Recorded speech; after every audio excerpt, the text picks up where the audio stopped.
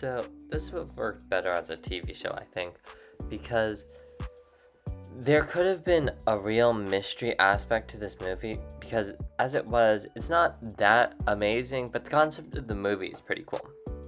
So it follows Jeff, played by Miles Teller, as he tries to survive this compound that he's in, where Steve, played by Chris Hemsworth, is putting all these drugs in him because they're at this testing compound place where all of these like ex-convicts / actual convicts serving their time are test subjects in this drug trial that has a sinister twist to it.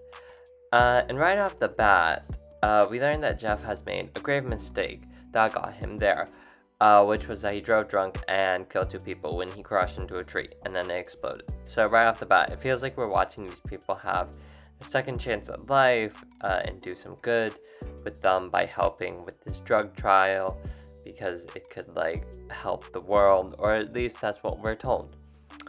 Also, one of the other main characters is Lizzie, played by Journey Smollett, but she doesn't really do that much in this movie. And that's why it could have been a show, because I feel like she could have gotten more to do and been more part of a mystery if it was a show, but I'll get into that later. But anyways, with the drugs, there's so many. There's ones that make you hungry, horny, scared, joyful, and the whole thing is like about how like can we somehow artificially create and then sustain emotions, I guess, naturally after the artificial creation. But let's get to the twist, because it didn't feel like a twist at all, as it was revealed quite early on, and it felt almost obvious.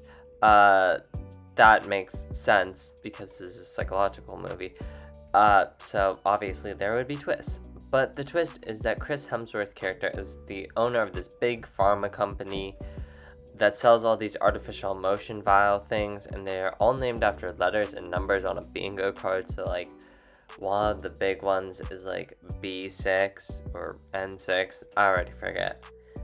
Which I would say that did feel shocking, the bingo card thing, because I think it was just like so absurd. And that's what I think this movie needed more of, just pure absurdism, because that would have matched with the whole tone of the film. So these convicts, they live on this very nice island prison, I guess, where they have free reign to pretty much do whatever they want, where they have nice food, nice place to live, no guards, and just be able to hang out with their other inmate friends. And we really only see 2 official people working there. So Steve, obviously, and his assistant / second in command, Mark, who helps put the vials in the people, because they're on these things called a Moby Pack, which is attached to the convicts' backs. I'm assuming surgically, because the stuff in the vials just goes like right into their body.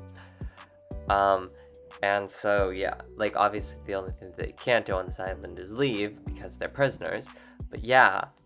So this is also based on a short story from the New York Times, which was published over a decade ago. However, I thought it was a series of short stories and not just one short story. But anyways, I feel like it could have been better as a show, even though it was a short story, because I feel the mystery never really works in movies, because we never get enough information about everything to formulate a proper guess, I guess.